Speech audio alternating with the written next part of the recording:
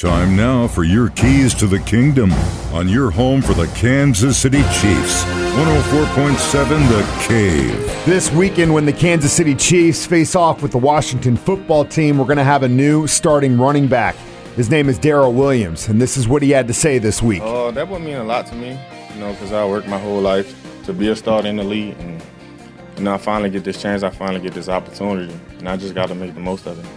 Just continue to be myself, be consistent, come here each and every day, willing to work and putting in the work, and it's paying off for me.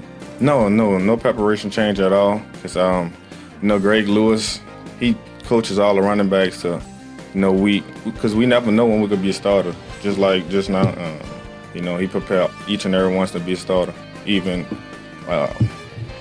if you're on practice squad, because you never know what could happen. Anything could happen in this football. They're very, very, very excited.